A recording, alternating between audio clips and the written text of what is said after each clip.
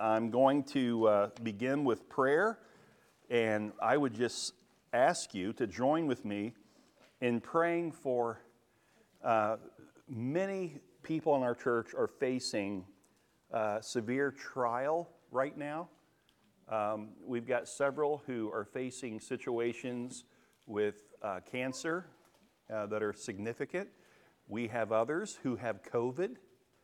There seems to be another round of COVID that's come through the area. By the way, 17 of the boys from Teen Challenge have COVID right now. Yes. The director, Adam Grunhofer, and his wife, Anna, both had it this past week.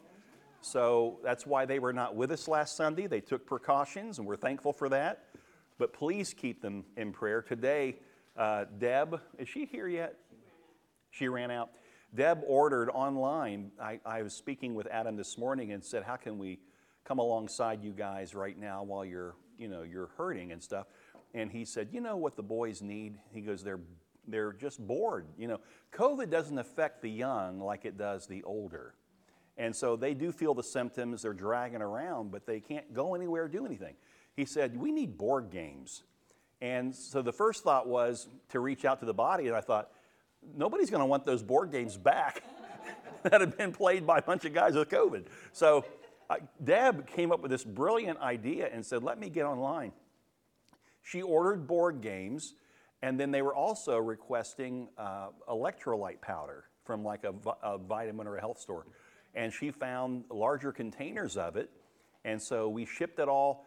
Today she ordered it. It'll be there tomorrow. So praise God. So thank you for your faithful giving to the church. That gives you a picture of how heavy things across the board. Even folks who are facing trials and tribulations in their marriages. So I honestly, I don't know if I've ever seen a time when so much has come on at one time. And I do think it reflects where we are as a people, not just as a church, but I mean in the community with coming out of the COVID last year, this COVID from last year, and just the heaviness. And I also think there's spiritual attack in it. I think the enemy would love to disrupt what God is doing. I just came out of a finance team meeting. We spent a couple hours together. It's been a joy. Every time we meet, it's a joy. And the faithfulness of God's people in giving. And our church, I just thank the Lord for that. And I thank the Lord for the commitment that we've made to God to be a fellowship, to be people of the Word, to truly worship God. And I just think that ticks Satan off. And then, of course, I've been kind of saying some things from the pulpit recently that maybe I'm sure the enemy's not happy about. And so we need to pray. Spiritual warfare, we're in the midst of it, and I believe we need to lift a lot of folks up. Ed, good to see you tonight. I know you've been going through a ton. So, amen. Well, let's pray right now. Father, it is truly a joy to bring people before you. But Lord, before we even do that, Jesus taught us how to pray that first we begin with, our Father who art in heaven, hallowed be thy name. So we remember who you are as our daddy, but we also see you as a God who is in complete control, and we give thanks to you that you are our provider, you are our protector, you are the one that brings us through the trials and difficulties of life. You are the one that is using everything that we experience to grow us, to test us, and to mature us. So Lord, we're asking tonight that you would continue to minister to so many in our fellowship, and even folks that we're hearing about from members of our church, those who are suffering outside of our fellowship. We just pray, Lord, that all of this would draw people closer to you. Your word says that Jesus said, if I be lifted up. And what he meant by that was not praise worship. He was talking about if we would simply focus on the fact that he went to the cross, he was lifted up on the cross. If I be lifted up, I will draw all men unto me. So Lord, that we have to agree with the Apostle Paul, that we are not ashamed of the gospel.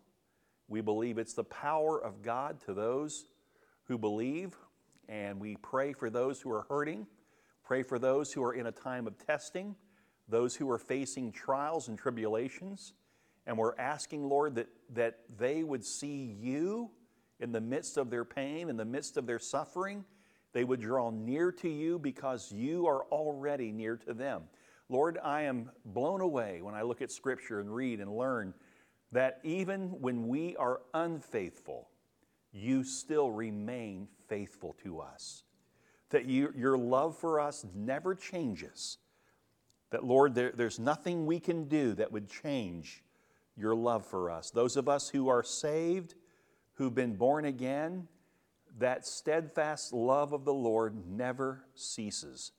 And so we give you praise and honor and glory, and we bring these requests asking in behalf of those, in some cases, they're even too weary to know how to pray. That doubt has entered in. And we pray in the name of Jesus that you would strengthen them.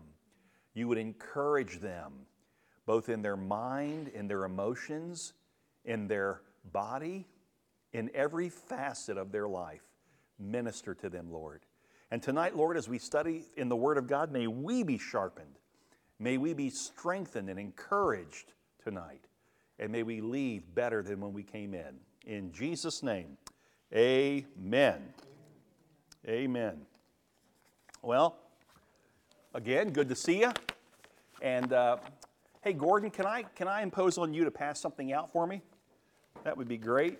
I've got copies here, and I think I've got more than enough for everybody. And I'd like for you to have a copy of this because early in our study here, we're going to look at something. We have now approached chapter 31, the final chapter of 1 Samuel. We have made it through 1 Samuel. Praise the Lord. And we'll continue right on Thursday nights into 2 Samuel. And tonight we come to the close of 1 Samuel, which is actually the closing out of King Saul. This is where we learn about King Saul's death. We already last week heard from the spirit of Samuel, who was brought forth by a witch. Normally that has not happened. God does not work through witches. God does not want us to go to a witch or to a medium of any sort to try and communicate with the dead. The Bible clearly teaches that you cannot communicate with the dead. And so to do so is to enter into witchcraft. And yet God made this possible where the spirit of Samuel came forth and again reminded Saul of everything that God had said to him earlier. And finally told him, Saul, tomorrow you will die. And so we know that this is the end, and we're going to look at that closely. But it's not just a sad story because Saul lived a rebellious life before God and never truly trusted in the Lord. But it's also the fallout of that life. I think tonight one of the main lessons in this study, and it's for those of us who are in leadership of any group or any people, those of us who are the head of a home, those of us who have children under our protection and care, or grandchildren, how we live our life regarding our relationship to God does have a direct impact on our children and their children. It just does. You might say, I don't know about that because I've tried to live for the Lord through my life and my kids are not following the Lord. Don't ever guess, don't ever think that the Holy Spirit of God, who has led you to live your life before the Lord, is not using everything that you've taught and that you have exemplified to remind those children. Okay, I believe that the Holy Spirit's role in the world is to convict the world of sin, righteousness, and judgment. And so whether they show you that they are responding or not doesn't matter. It's what the Bible says. That's a promise of God, that the Holy Spirit's convicting them. So be faithful. Continue to remain faithful. But what we find in Saul's life is a man who didn't model someone who trusts God. In his role of leadership, he rebelled against God. He did things his own way. And because of that, the children of Israel suffered greatly. And we're going to see even tonight that not only did Israel suffer and lose many men in the battle against the Philistines, but even his sons lost their lives. Even Jonathan, who was faithful to God, who was a man of God, a warrior for God, and yet he lost his life in this battle along with his father.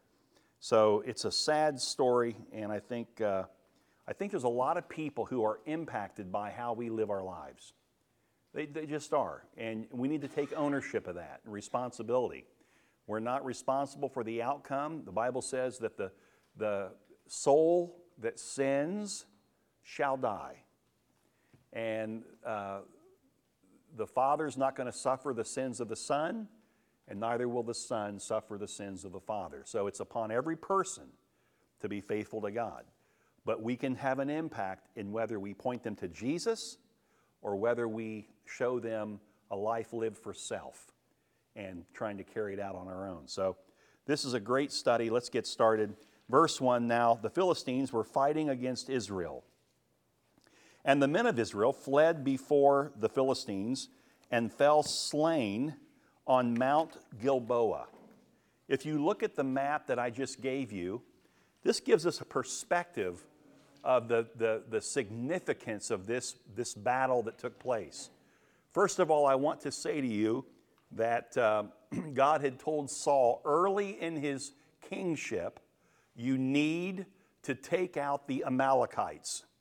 Wipe them off the face of the earth. And Saul disobeyed God, did not do it. And neither did Saul deal with the Philistines, as God said. And the way he lived for himself, he left Israel susceptible, vulnerable to the Philistines. The Philistines were the arch enemy of Israel. And so what we see here is the Philistines literally encamped or lived on the west and the southwest, and even a little bit to the south of Israel, the land of Israel. And so it shows down in the left corner, Aphek, and that's where they began when they mounted their army, put all their folks. Remember last week we studied that the king of Gath, which is one of the Philistine cities, who had David there, kind of David was under him, and he told David, you're not going to go to battle, but we're going to go to battle against Israel. This is the battle. And they took this mighty army and they marched some 40 plus miles. You can see the route that they took along the west, close to the Mediterranean Sea. Remember, the Philistines came from an island off of Greece, so they are very much a seafaring people. They understand that. They're trained in warfare, having been close to the Greeks and watching the Greeks. They understood how to work with iron, and so they had weapons that Israel did not have. And here they are making their way up through the territory that they possessed and even north of their territory, and then they cut over to the east. You can see Israel here. Now, it's not on the map, and let me just show you. If you want to find where Jerusalem would be, it's down south of this map. That's how far north the Philistines have moved out of their territory up towards Galilee, which is where Jesus was from, or where where he had his ministry. Most of his ministry was by the Sea of Galilee, which is north of Israel. Well, they're heading up in that direction. And then they cut over to the east, and now they're close to the Jordan River. Israel today would be the territory on the west side of the Jordan River. And that's where we see Mount Gilboa here, just west of the Jordan River. And so they come in, and if you look at the map, number one, the Philistines muster their forces at Aphek and advance to Shunem, which is way up to the north, so that's a long journey, probably at least a couple days with an army. And then number two, the Israelites set up at the top of the map, they set up camp at Jezreel, so they're just kind of at the foothills of the mountain. Remember I said that they were in a position where when the Philistines came in, they were locked in. There was no way to escape the Philistine army. That's what Saul began to see was, oh my goodness, we are in serious trouble. And notice the Philistines came in from the west, they moved east, and then they moved south down to where Jezreel is. So now they've cornered them. There is a huge mountain right there. There's a mountain ridge. There's a Jordan River. They can't go anywhere that direction. They can only go back towards the west, which is the direction that the Philistines came from. They are cornered in this area. And then number 3, the battle begins. And because the Israelites were in a position that they couldn't win from, they fled and they headed up. And this is what happens when you're under a king who doesn't follow God, who doesn't let God lead. And so now they're just running around trying to somehow escape this mighty army of the enemy of God. And they head up towards on the slopes of the Gilboa, and there Saul and his sons are killed. Not just Saul and his sons, but that's where the Israelites, the soldiers, are slain as well. So the Philistines have their way with Israel and the king. All of this was prophesied, was given to Saul. He knew it. And so he entered this battle knowing that he had no chance. And then if you go to number 4, the bodies of Saul and his sons are hung on the walls of Bethshan. That was after the war, after the battle rather. A day later, the Philistines came into the battlefield where they had slain all the Israelites. They found Saul's body. They severed his head from his body. They took the armor that he wore as a king and any other possessions that were still there. They took his body and they took his sons and hauled them over. Look at this, right on the edge of the Jordan River, which is in the area, the territory of Israel. So they didn't leave Israel. They wanted to stick it in God's face. Remember now, when God raised up the Israelites, he said through Moses that through you, my name will be great. I want all the nations of the world to know that I am the one true God, and you will be the ones who will proclaim that through my leadership. As I lead you, people will realize they have the God of all gods.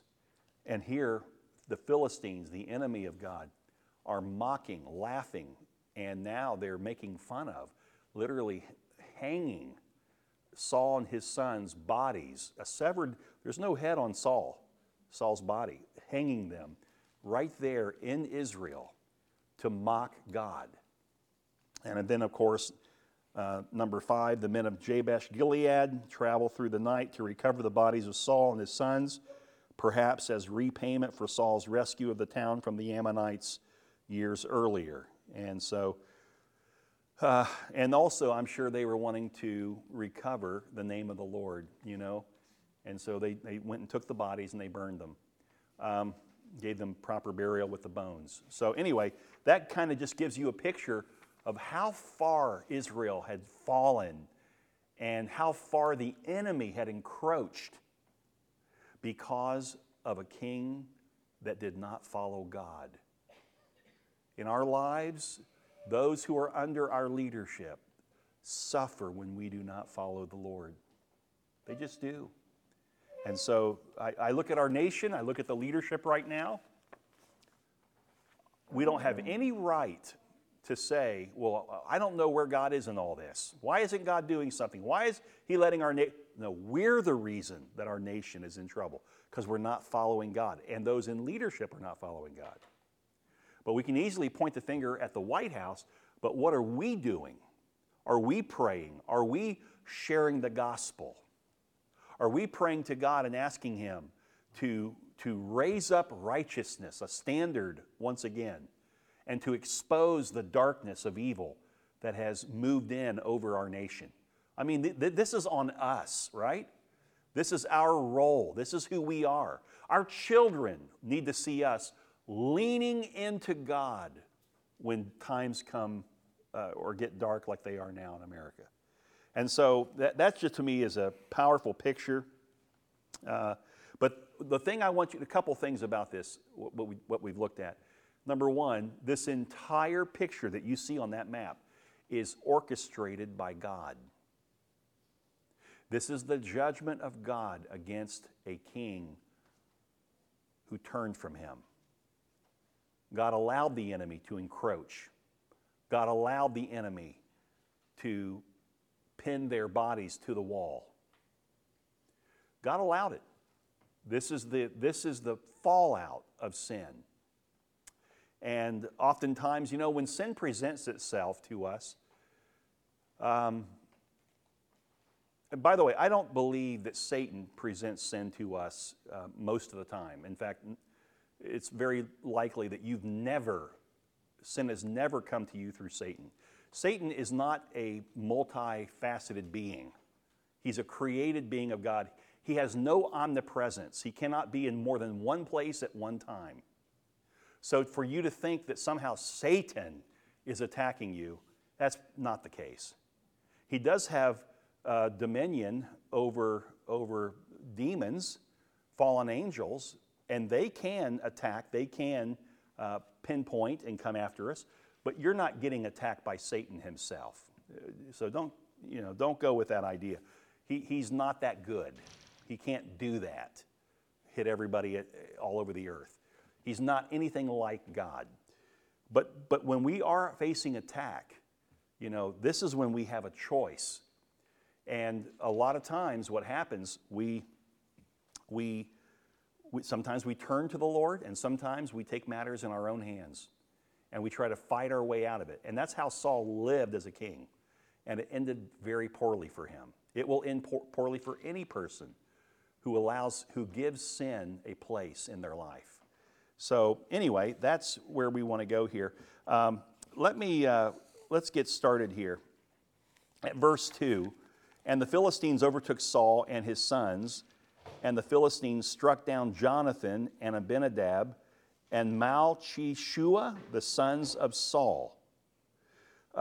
Tragically, Saul's sons were affected in the judgment of God against their father Saul.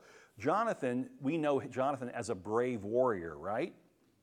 But he too suffered in this judgment against his father. Even in death, Jonathan remained loyal. He continued to fight for the Lord. He fought for the nation Israel.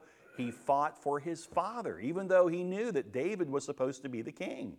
But he was obedient, and he was willing to do whatever it took. And so even Jonathan, this righteous warrior for God, lost his life in battle. Okay? While their deaths are tragic, they too are part of God's divine plan. Let me explain that. These boys, these sons of Saul, had they lived and David became king, they would have been a threat to the throne. Now, I don't believe Jonathan would have been, because Jonathan already said he believed that David was going to be the king. But the other brothers probably would have tried to somehow claim the throne. So it was common for a king in any nation to take out the family members of the former king. You just do. You kill them so that there's no threat to the throne under your leadership. And so what's interesting here to me is that you say, well, then Jonathan should have lived because he wouldn't have been a threat to David. Would Jonathan been able to let David kill his brothers? So, I mean, there's nuances here. But more than anything, God brought Jonathan home to heaven. So even when we see something that we don't understand and something that doesn't seem right, a righteous, godly man is having to die for the sins of his father, well, we don't know what God sees. We don't know the future. God does. God has foreknowledge, and he is sovereign, meaning he knows how things would have played out had those boys lived, had Jonathan lived. He also has control. God has control, and it's his to determine. And so he took out the three boys. There was no threat to David coming in. And none of that is a surprise. I mean, if you remember back, Samuel told Saul, after he rebelled against God, Samuel told him from the Lord, your family will not be on the throne. They will not see the throne. You're done. Well, back then we probably weren't thinking God was going to kill the boys, but that's what God did. He took them out. Okay? Verse 3, the battle pressed hard against Saul, and the archers found him, and he was badly wounded by the archers. So Saul is climbing the side of Gilboa with his men, and the archers of the Philistines probably were positioned in such a way that they were able to fire their arrows long distance, long arrows, and they hit Saul. And it was more than one arrow that hit Saul. Scholars believe absolutely by the text that what Saul received when the arrows hit him was a death blow. They were mortal wounds, and Saul was going to die, and the arrows did the damage, okay? But he was still alive, and so Saul said to his armor bearer, "Draw your sword and thrust me through with it, lest these uncircumcised come and thrust me through and mistreat me." So Saul, at this point, is concerned didn't want to die at the hands of the enemy. He knows he's going to die, and he doesn't want to die at the hands of the enemy. What's missing in this? Saul has known throughout his kingship that God said, "You will not inherit the throne. I've already raised up somebody else to be king, and he's your neighbor." Saul has heard from Samuel, the spirit of Samuel, the day before, the night before, "You're going to die tomorrow on the battlefield." If I knew I was going to die because of my sins, what would I want to do to prepare myself before I face God? I think I'd want to repent. Do you see any repentance? There is no repentance in Saul. Way back at the beginning of Saul's kingship, when he was told, the kingdom's going to be taken from you, some of us probably thought, that's harsh. Why would God do that? This man could repent. He could change. God had foreknowledge. He knew this is exactly how Saul would act. So here he is, and he's only trying to think of himself. I don't want to die. I don't want the enemy to kill me. Not thinking of Israel. And so not repenting before God for how he led the nation. It's just a sad situation. And so he goes further. He said, but his armor bearer would not. He would not kill him, for he feared greatly. And therefore Saul took his own sword and fell upon it. The armor bearer thought, if I kill Saul, that's on my hands. I'm not going to let that happen. And so Saul took his own sword and he fell upon it. And he was stricken by the arrows. Some people say, well, this was a suicide. Others would argue, no, he was already mortally wounded. He was going to die. There's no other outcome than that he will die. He's simply not wanting the enemy to finish him off. So he leaned into his sword. Now, I'll tell you that that's not really I still think Saul was totally out of God's will by leaning into the sword.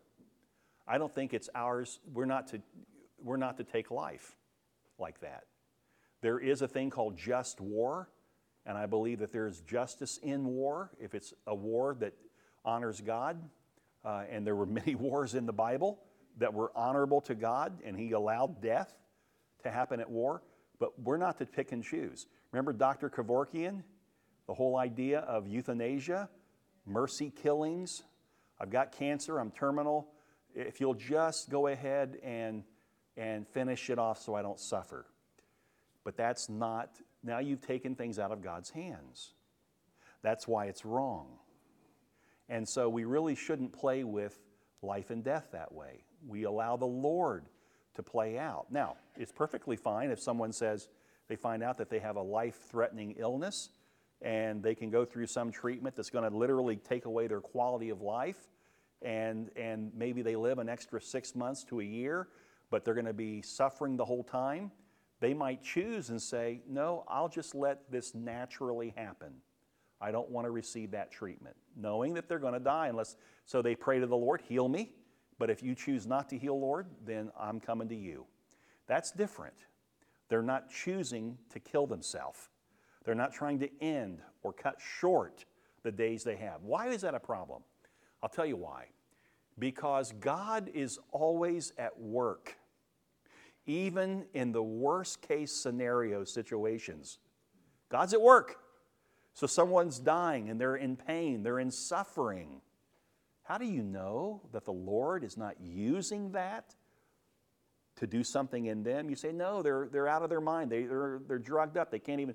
How do you know the Lord's not using their situation to speak to someone else? Not many times, as someone is suffering and dying, someone else is being wooed by the Holy Spirit. They're coming closer to God. So all of that is God's work, right? God does the orchestrating of our lives. We're never to take that away from the Lord, okay? David would not have, he did not kill Saul. When he had, twice, he had opportunity. He would not do it. And so his armor bearer said, no, I'm not doing it. And Saul obviously died. Now, verse 5, and when his armor bearer saw, this is very important here, this verse. And when the armor bearer saw that Saul was dead. So what we know from this is the armor bearer is still alive, and he saw that Saul had died. Okay? Then he also fell upon his sword and died with him. Okay? Thus Saul died, and his 3 sons, and his armor bearer, and that's not all, and all his men on the same day together. I want to tell you something. You don't want to mess with the judgment of God. I'm thankful that I'm born again. I'm thankful that I've been washed by the blood of Jesus, that now I am clothed in the righteousness of Christ. There is not going to be a judgment on my life. I will be raised at the first resurrection. The only judgment that God will make with me is by my good works on the earth. I will not be judged according to my sins, because I have put my faith in Jesus, who washed me and cleansed me. He was judged by the Father for sin. Amen? I don't have to face a sin penalty. I don't have to face a judgment for sin. The second resurrection, when God raises the unbelievers, they go to the great white throne judgment, and they will face judgment for their sins. They will be told by the Father, he'll throw them into outer darkness. He'll speak it, they go to outer darkness. They will be in the lake of fire with Satan and his demonic forces. Wow. For all eternity, by the way. We're going to look at that this coming Sunday morning. We're going to take a look at that, what it means to be there eternally. So anyway, this is a very, very important passage here that we're looking at. Saul knew that he was going to die, and yet he still didn't repent. And that tells us, that's why the Bible, God said from the beginning, that's not my choice. Saul is the people's choice. And they chose someone who walked in the flesh. God's choice was a man who walked by the Spirit, David. And that's the difference. Verse 7, and when the men of Israel who were on the other side of the valley and those beyond the Jordan saw that the men of Israel had fled and that Saul and his sons were dead, they abandoned their cities and fled. And the Philistines came and lived in them. So now you've got the Philistines who not only have encroached into the land of Israel from the north and have come near the Jordan River, now they've crossed the river. Now they're even moving further in. And what about the people of God under Saul's leadership? Saul had taught the people to fear him, not the Lord. So when Saul went down, the people lose all hope. What do? God's people abandoning their cities, leaving them for the enemy to take ownership of. This is just a terrible situation, and the fallout is great. it reveals the level of sin that Saul had fallen into and the fallout of that sin on the whole nation of Israel. So leaders have a higher responsibility because their fall can endanger many more people than the fall of someone who's not a leader. And I really believe that. That's why in the New Testament it openly presents a higher standard for leaders than just believers in general. Even saying that they should be blameless for just cause before the world and God's people. So you can't be an elder unless you're blameless, unless you're above reproach. And those who teach will be held to even a higher standard and judgment of God. And so it's serious stuff here in leadership. Verse 8, the next day when the Philistines came to strip the slain, they found Saul and his 3 sons fallen on Mount Gilboa. So they didn't come around until the following day. They had fought all day long, and into probably the evening, and then they went to bed. They left everybody laying on the battlefield. They came back the next day to plunder the bodies, okay? And so they cut off his head and stripped off his armor and sent messengers throughout the land of the Philistines to carry the good news to the house of their idols and to their people. They put his armor in the temple of Ashtaroth, which is a false god, and they fastened his body to the wall of Bethshan. So Saul's tragic death gave opportunity for the enemy of God to disgrace the name of the Lord. And Saul's death was used to glorify pagan gods and to mock the living. I want to tell you something. The church in this age is right now, I believe, being tested by the Lord. Because the enemy is showing his ugly head in numerous ways on this earth. And the pressure is growing, it's mounting against churches that are faithful to God. We are now more than ever under the microscope of government, of people who are caught up in the woke culture, cancel culture, BLM. You just go down the list of all these groups that are looking for Christians that they can somehow come after. And right now the church is being tested. I wonder how many churches are already caving in. And they are lining up with the mantra that is popular in culture today. Because they don't want to have to face persecution. Or they have a philosophy, because they're not in the Word of God, they've moved away from that. They now are thinking on their own, and they now have this idea that the answer in today's culture is to try to get people to like you. That's how the church grows today. Get people who are lost to like you. How do you do that? Well, you stop using certain biblical terms. You don't use terms that lost people don't understand. What do you mean you actually mention from the pulpit repentance? You actually call it sin? They look at these things. What do you mean you taught propitiation? They look at that as that is the wrong thing to do. Use words that they understand and soften the message. Change the gospel enough that the world can accept it. Well, let me tell you what you just did. You just lined up with what the epistle says, that one of the apostles, well, several of them said it, that you have just now tickled the ear of those who are lost. You stopped preaching the truth, which is the only message that can save them from sin. And you've now come to through this other angle. Now there's other ways to get them in the church. And so we're going to say it so they like it. We're going to make the Sunday service more of an entertainment moment. It's an attractional moment. We'll lower the lights like the movie theater, like the concert. We'll use a lot of lights. We'll use a lot of contextualization. We'll even throw a little bit of smoke in there, a haze over the room. And The world will love it.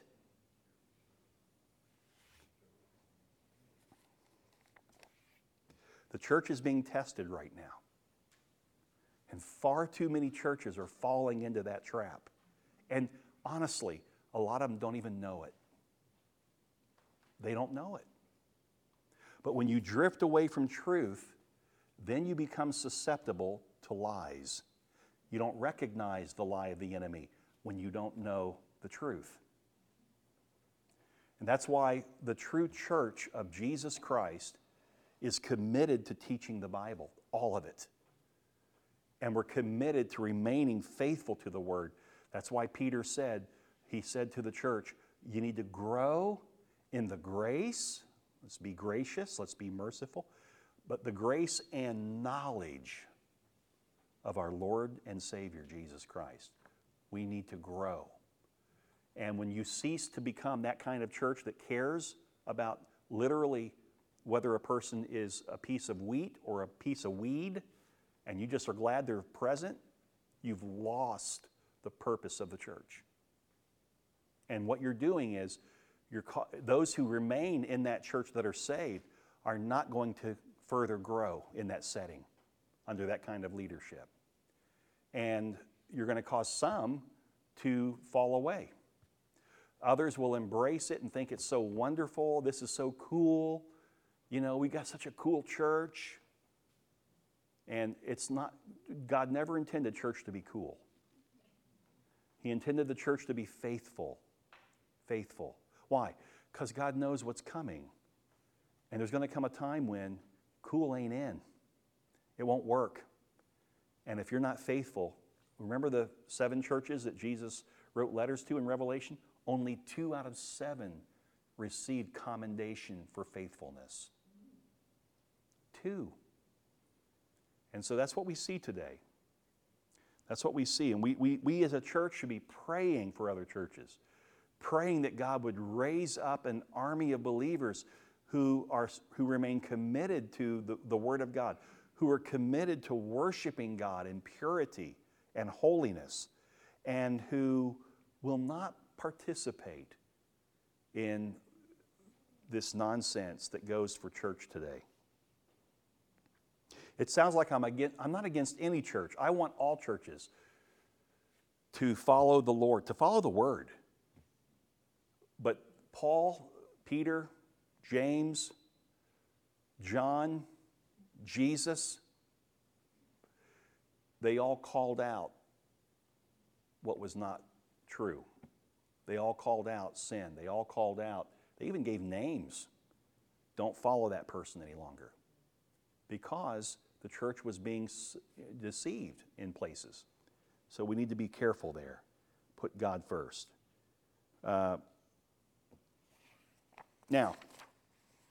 let's move, if we can, into, let me finish this up. This is, so they took their bones, verse 13, and buried them under the tamarisk tree in Jabesh and fasted for 7 days. So these men of God from Jabesh Gilead came all the way over. Now, you can look on the map again.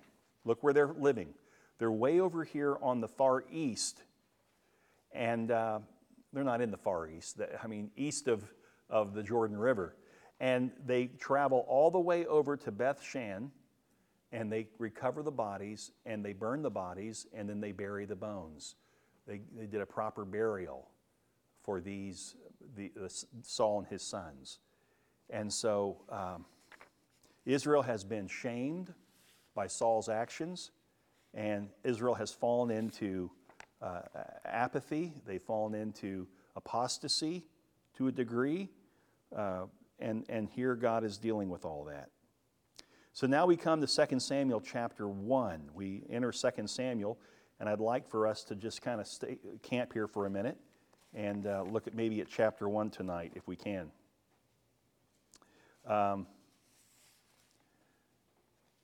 When David heard of Saul's death,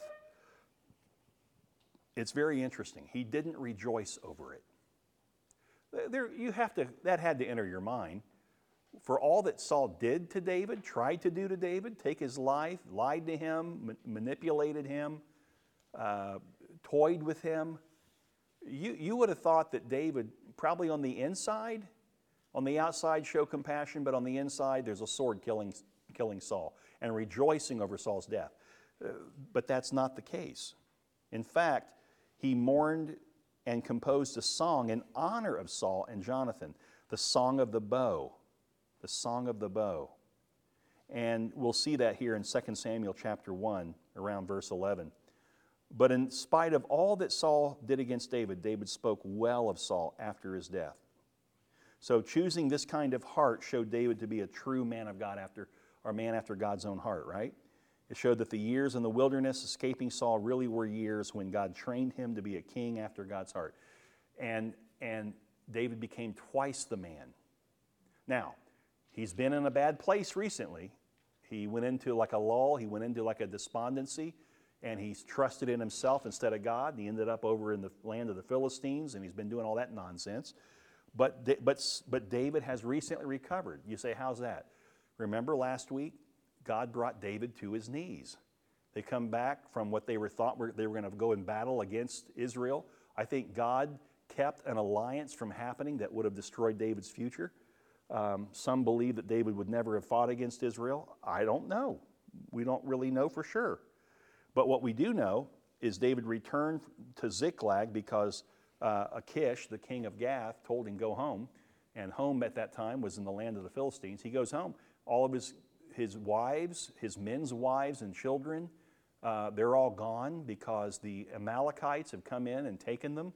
And the Amalekites are like a bunch of little buzzards. Philistines have gone off to fight against Israel. They come in behind in the Philistine land and try to plunder all the Philistines' wives and children and take all their plunder. And they took everything. And then David, remember, he was so low, his men were about to stone him to death. You know, we were with you going north. First of all, David, you stopped following God a while back. We shouldn't even be here. And then we went north to fight with the Philistines against our own people. And then the king there sent us back home, and now are what? All because of you. And they picked up stones, literally. They picked them up. They were ready to stone him. David became so distraught and so heavy, he finally wakes up, snaps out of it, and begins to pray. And the first thing we saw was that he strengthened himself in the Lord. And then after he strengthened himself in the Lord, he inquired of the Lord, what should we do? And the Lord said, pursue them. And the third thing he did was he engaged with the Lord in pursuing the enemy. And of course, they recovered everything. In fact, they got more than what they had lost because the Amalekites that they caught up with and killed had plundered many villages and cities. And they got all that plunder too. So they came out way ahead. But now David is thinking he's thinking straight. He has returned to the Lord. He has repented of his sins. He's come clean. And that's where we find him now, okay? And after the death of Saul, when David had returned from striking down the Amalekites, David remained 2 days in Ziklag. So David knows that there's a battle raging up in Israel because he was going to go fight in that battle. He's probably wondering, how's that going? What's happening? So while he's there in Ziklag for a couple days after recovering everything, now something happens. On the third day, behold, a man came from Saul's camp with his clothes torn and dirt on his head. And when he came to David, he fell to the ground and paid homage. And David said to him, where do you come from? And he said to him, I have escaped the camp of Israel. So he was under he was probably held captive by Israel. So he's not an Israelite. And David said to him, how did it go? And tell me. And he answered, the people fled from the battle, and also many of the people have fallen and are dead, and Saul and his son Jonathan are also dead. Then David said to the young man who told him, how do you know that Saul and his son Jonathan are dead? And the young man told him and said, by chance, this is really interesting, I happened to be on Mount Gilboa And there was Saul leaning on his spear, and behold, the chariots and the horsemen were close upon him. And when he looked behind him, he saw me and called to me. And I answered, Here I am. And he said to me, Who are you? And I answered him, I am an Amalekite. Remember the people that Saul was supposed to wipe out? And he said to me, Stand beside me and kill me, for anguish has seized me, and yet my life still lingers. So I stood beside him and killed him, because I was sure that he could not live after he had fallen. So the arrows had done their damage. He's mortally wounded. Let me go ahead and help the king. He's asking me to take his life. So I stood beside him and killed him, because I was sure that he could not live after he had fallen. And I took the crown that was on his head and the armlet that was on his arm, and I have brought them here to my Lord. Now, this entire account of this young Amalekite, I believe, is a fabrication. The reason I believe it's a fabrication is because this is his word. But in the last chapter, we got the word of the Lord of what happened. Okay? His words are contradictory to what we read in chapter 31, verse 2 through 6. Let me read it for you again.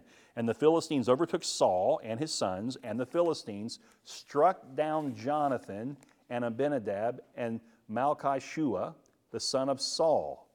And the battle pressed hard against Saul, and the archers found him, and he was badly wounded by the archers.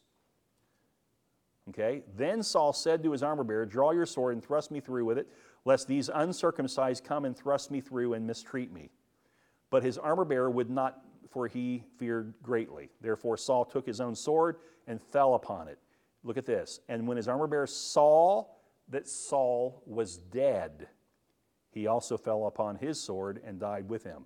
Thus Saul died, and his 3 sons, and his armor-bearer, and all his men on the same day together. So this guy had probably been captured by Israel, and he was near the area where the Philistines had moved in and started killing off the Israelites.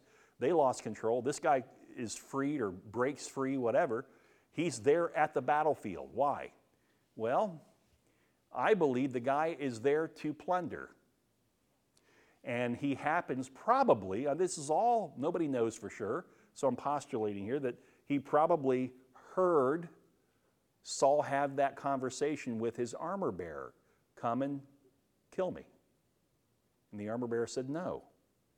So this guy comes to David and he says, this is what happened. And he inserts himself in the place of the armor bearer. And the reason he comes to David, he takes Saul's crown, takes Saul's armband. He comes to David because he's thinking there's a reward. David is going to show favor to me because I've done something so good. I've brought these things to David. And he's in for a rude awakening. That's all I can tell you. But let's delve deeper into this part of the story for a moment. Okay? Remember back in 1 Samuel 15, 2 through 3, when God commanded Saul to completely destroy the people of Amalek. Here's what he said specifically. Thus says the Lord of hosts, I have noted what Amalek did to Israel in opposing them on the way when they came up out of Egypt. Now go and strike Amalek and devote to destruction all that they have. Do not spare them, but kill both man and woman, child and infant, ox and sheep, camel and donkey. Well, we know that Saul failed to do that. Now, play it out. If this story is true, and it was an Amalekite that took out Saul, and know this, here's the deeper, if we delve deeper here, the Amalekites, Amalek, is a representative or a illustration of or a type of sin in the Old Testament. It represents sin. Let me explain. You might want to write this down, okay? The Bible doesn't specifically say this, but Amalek is an illustration of our fleshly, carnal nature that's controlled by sin. Like our fleshly nature, write these down if you want, or at least just, you're not going to write it all because I'm going to move quickly, but Amalek focuses its attack on the tired and the weak, like sin, like temptation. What was it? They came up out of Egypt, God's people, they're traveling, they come into the promised land, or that area, the first people to strike them are the Amalekites, while they're weak and tired. When does Satan usually come after us? When did Satan, after he tried to tempt Jesus, when did he go to Jesus? After Jesus had fasted for 40 days, right? So he shows up. Then he can't get Jesus to give in, so what does he say? I'll come back when there's a more opportune time. So Satan's always looking for the opportunity, and that's what Amalek is. It's a picture of how temptation comes at the time when we're weak, when we're vulnerable. When I was in college, I shared this, a young lady that I had such respect for. Her name was Melanie Green from Farmersville, Ohio. And Melanie was just a godly woman.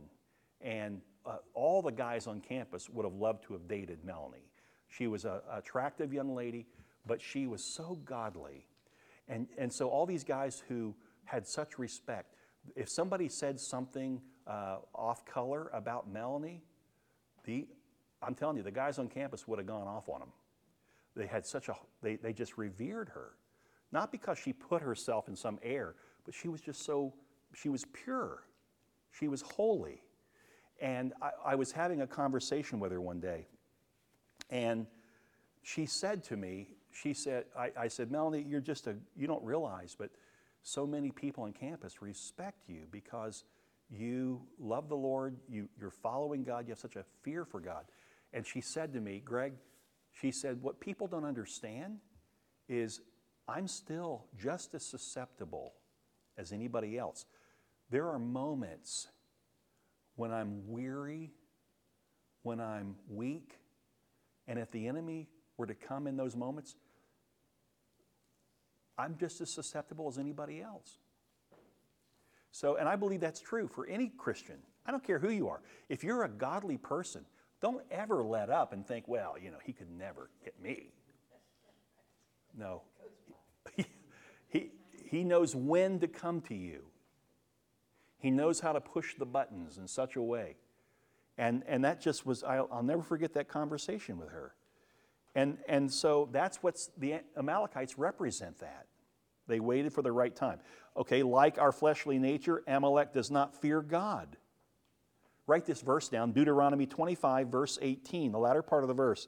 And he did not fear God. Amalek did not fear the Lord. Your flesh does not fear the Lord. Satan, when he tempts, does not fear the Lord. Like our fleshly nature, God commanded a permanent state of war against Amalek. There's never a time where God lifts you from the war against your flesh. You're battling the flesh every day, right? Because you become a Christian, does the war end? Oh, once I became a Christian, that changed everything. Now, my flesh never even tries to tempt me. Are you kidding? The war just went up. The opposite's true. Well, the passage is Exodus chapter 17, verse 16. The Lord will have war with Amalek from generation to generation. It's always going to be a war as long as Amalek is around. As long as you're clothed in flesh and blood, there will be a war between spirit and flesh. Amen? Don't ever forget that. Let me give you another. Like our fleshly nature, the battle against Amalek is only one in the context of prayer and seeking God. Only as we live our lives in such a way that we seek God, that we stay focused on the Lord. That's how you overcome Amalek, the flesh, okay? So the battle against Amalek is only one in the context of prayer. Exodus chapter 17, verse 11. It says, whenever Moses held up his hand, Israel prevailed. Who were they fighting against? Amalek.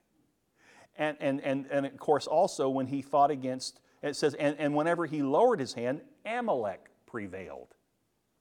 So you could say it this way, as long as we keep our focus on the Lord, the flesh will fail.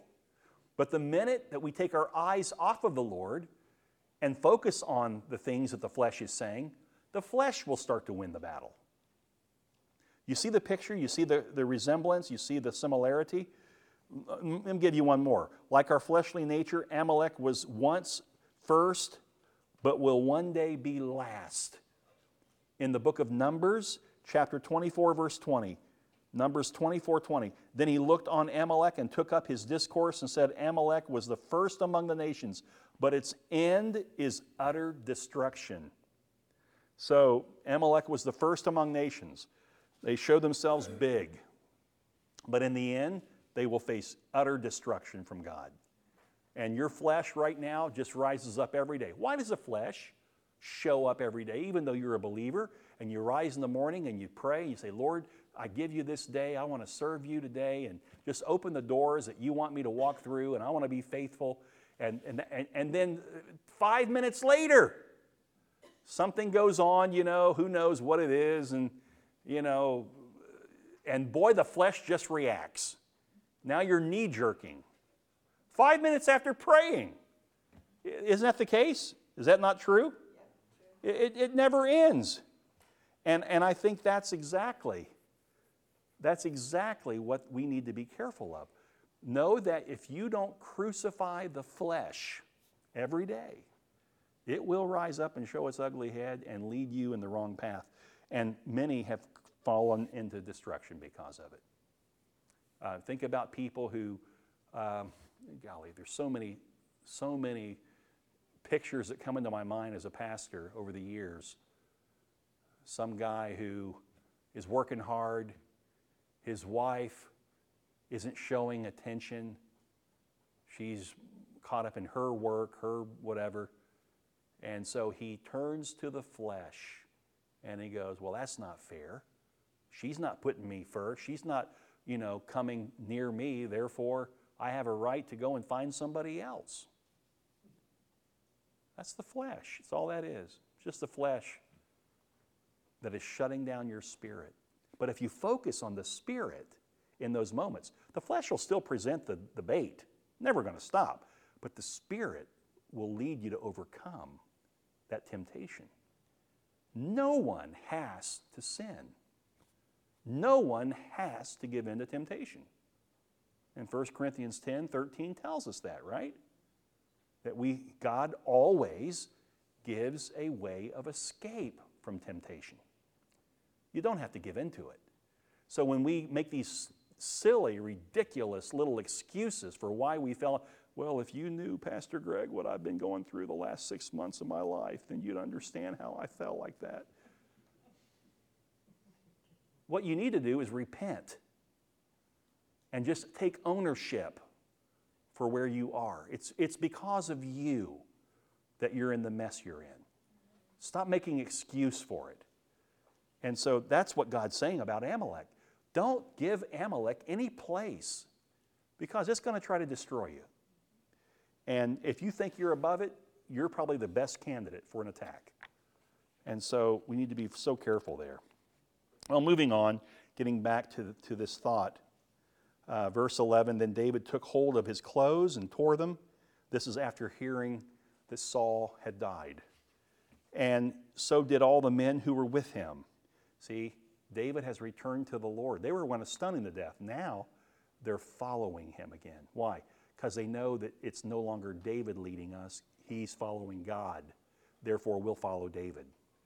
And they mourned and wept and fasted until evening for Saul and for Jonathan his son and for the people of the Lord and for the house of Israel because they had fallen by the sword. So I want you to notice the contrast here. This is very interesting. Saul being the flesh's choice and David being the spirit's choice. Out of pure jealousy, out of hatred, out of spite and ungodliness, Saul took away David's family. Saul came after David, his home, his career. He came after David's security. And the best years of David's life were on the run because Saul was trying to kill him. That's what Saul did to David. That's what the flesh was trying to do to the spirit. Okay? And Saul was utterly unrepentant in the end when it all came out. He still didn't repent. Now, David, on the other hand, mourned and wept for the king who tried to kill him, who abused him, who lied to him, who deceived him, who manipulated him, who stole the years of his life. Yet David's response is in the Spirit. And he mourns, he fasts over the death of King Saul. And David said to the young man who told him, "Where do you come from?" So now he's addressing this young Amalekite. And he answered, "I am the son of a sojourner, an Amalekite." And David said to him, "How is it you were not afraid to put out your hand to destroy the Lord's anointed?"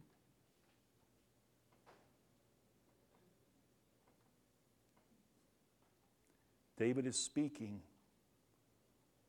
not just the right words, words that he lived by.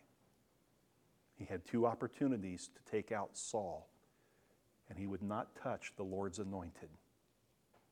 I really do fear any person who would attack someone that God has placed in a position of authority. I really do. I fear for them. Even if that person's wicked, it's the Lord who will take care of them. Did God, in this story, did God not take care of Saul, who was wicked in his relationship with David? God handled it. But David would not touch the Lord. He even called him, he's the Lord's anointed. That was after the Spirit had left Saul. He was filled with an evil spirit, and yet David said he's the Lord's anointed. In other words, he's still the king. God's the one who made him king, and only God can remove him as king. I think we need to be careful as God's people to respect what God is doing in others. And we look at somebody who is struggling, and we want to come in and, you shouldn't be, and you don't know what the Lord's doing there. Be very careful, especially if that person's in leadership. Pray for them. There's nothing wrong with going to them. How many times did God send someone to Saul to confront him on his sin? But Saul never would listen. So you have every right to go to a leader and say, "Hey, wait a second. Here's what I just saw you do. Explain that to me." And they try to explain it. Maybe they make excuse, and you call them on it. But you're not taking them out. That's God's work. God will take them out. We need to be very careful how we handle that. And David looks at this young man and he says, how is it possible that you would touch the Lord's anointed? Now, this is later in the day. This guy showed up and told David the story, the fabrication. He's tried to win favor with David so that he could get a reward. And David said, so you thought that you could touch the Lord's anointed? And then David called one of his young men and said, "Go execute him."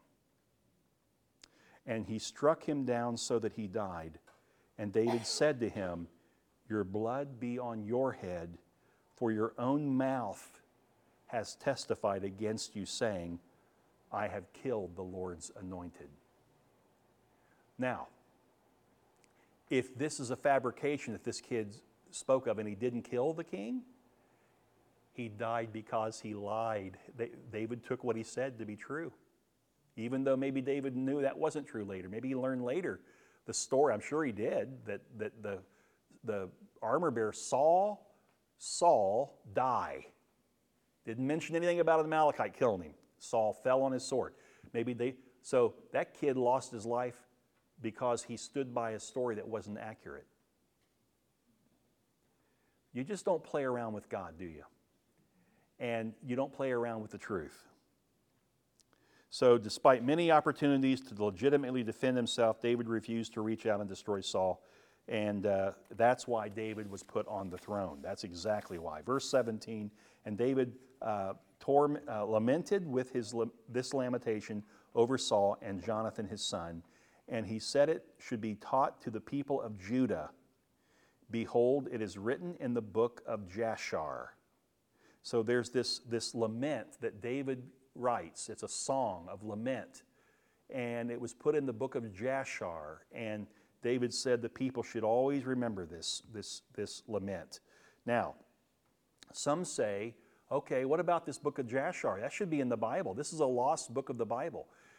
There are no lost books of the Bible. The Bible is absolutely complete, and it is completely the Word of God. Just because the Bible mentions another book doesn't mean it belongs in the Bible. Just because there are books, ancient books, that have parts of stories that are in the Bible doesn't make it part of the canonization of Scripture. There was a very strict criteria that was followed to determine what is supposed to be in the Bible and what is not. And so David's just simply saying that there's a book of Jashar where you can find this lament that I gave. And so here's the song of the bow. He said, this is it. Your glory, O Israel, is slain on your high places. How the mighty have fallen. Tell it not in Gath, publish it not in the streets of Ashkelon, lest the daughters of the Philistines rejoice. Let the daughters of the uncircumcised exult. Lest the daughters of the uncircumcised exult. You mountains of Gilboa, let there be no dew or rain upon you, nor fields of offering. For there the shield of the mighty was defiled, the shield of Saul, not anointed with oil. From the blood of the slain, from the fat of the mighty, the bow of Jonathan turned not back, and the sword of Saul returned not empty. Saul and Jonathan, beloved and lovely. In life and in death they were not divided. They were swifter than eagles. They were stronger than lions. He's pulling out all the good that is in these two men who God used, even though one was completely unfaithful to God. You daughters of Israel, weep over Saul, who clothed you luxuriously in scarlet, who put ornaments of gold on your apparel. How the mighty have fallen in the midst of the battle. Jonathan lies slain on your high places. I am distressed for you, my brother Jonathan. Very pleasant have you been to me. Your love to me was extraordinary, surpassing the love of women. That's not a reference to homosexuality.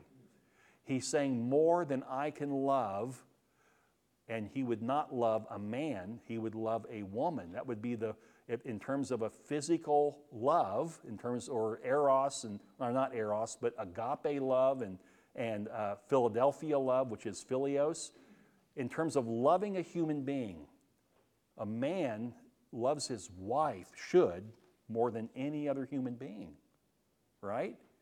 David had a love for another human being who was Jonathan that far exceeded his love for others. He saw in Jonathan a faithfulness to God. And how the mighty have fallen and the weapons of war perished. So in this song, David showed the great love and generosity in his heart towards Saul. Sometimes he can show sorrow on the outside, but on the inside, we can be thinking something totally different. We do that a lot at funerals. Somebody who was mean and just wicked, and we go to their funeral and we say nice things about them. But on the inside, they finally, glad they're out of the way. And we're human. That happens, right? David's not that way with Saul. He really does mean what he's saying here. So what did he see in Saul? He saw beauty. He wanted no one to rejoice over the death of Saul. He wanted everyone to mourn, even the mountains and fields. He praised Saul as a mighty warrior. Okay? He complimented Saul's personality and loyalty that Saul had. Saul was not faithful to God, but he was undivided as a king for Israel. He never turned against Israel. He called the daughters Israel to mourn and praise the goods that Saul had done for Israel. He was faithful. Saul was faithful to go to battle for Israel and to make sure. But the problem is, you can be at your best, but your best isn't enough. You need God's best. You need God representing. Amen? And that's where Saul fell short. He tried to do it on his own. So all this is a powerful testimony of how David kept his heart free from bitterness, even when he was greatly wronged and sinned against. David's the fulfillment of 1 Corinthians 13:5, which tells us love thinks no evil. True love thinks no evil. It's easy to love people that are lovable. It's really hard to love people who are unlovable. I would say in the relationship that David had with Saul, that was an unlovable relationship. Saul gave David no reason to love him. It was true love for Saul. That just, to me, man, I fall short there huge. It's too easy to look at somebody who has done something terrible and now no room in my heart to love them. You know? And we have to really understand the difference between loving someone and liking someone, between loving someone and trusting someone. We are not commanded in Scripture to like them. We're not commanded in Scripture to trust them. We are commanded to love. Commanded to love.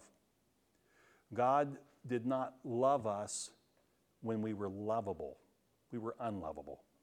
And that's when He showed His greatest love to us.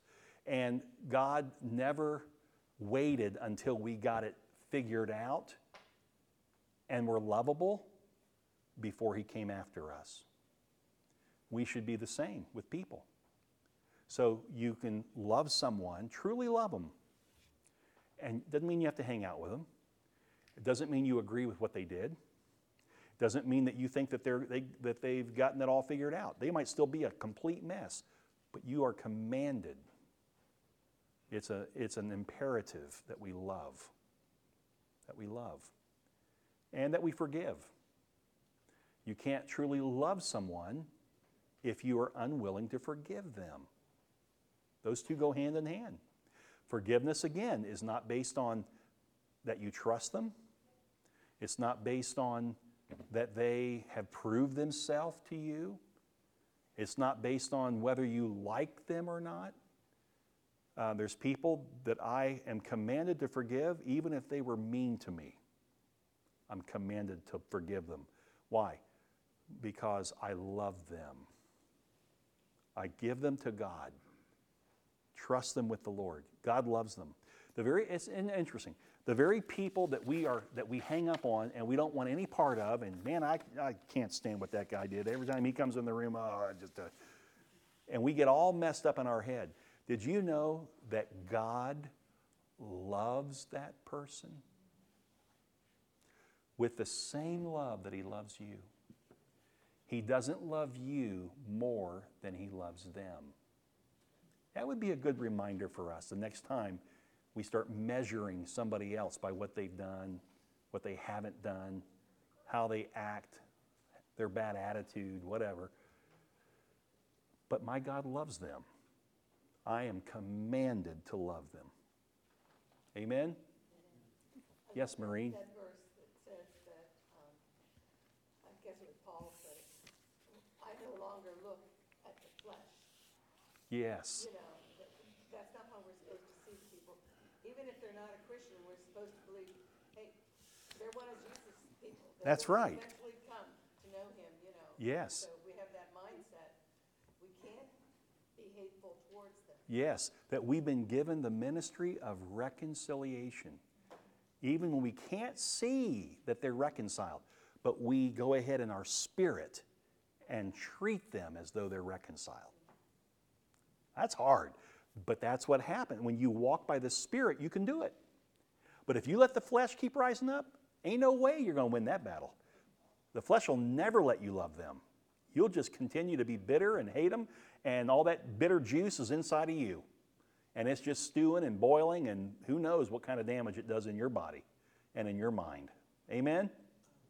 Amen. Let's close in prayer. Father, we just thank You that You're not a God to leave us to ourselves. You came searching for us.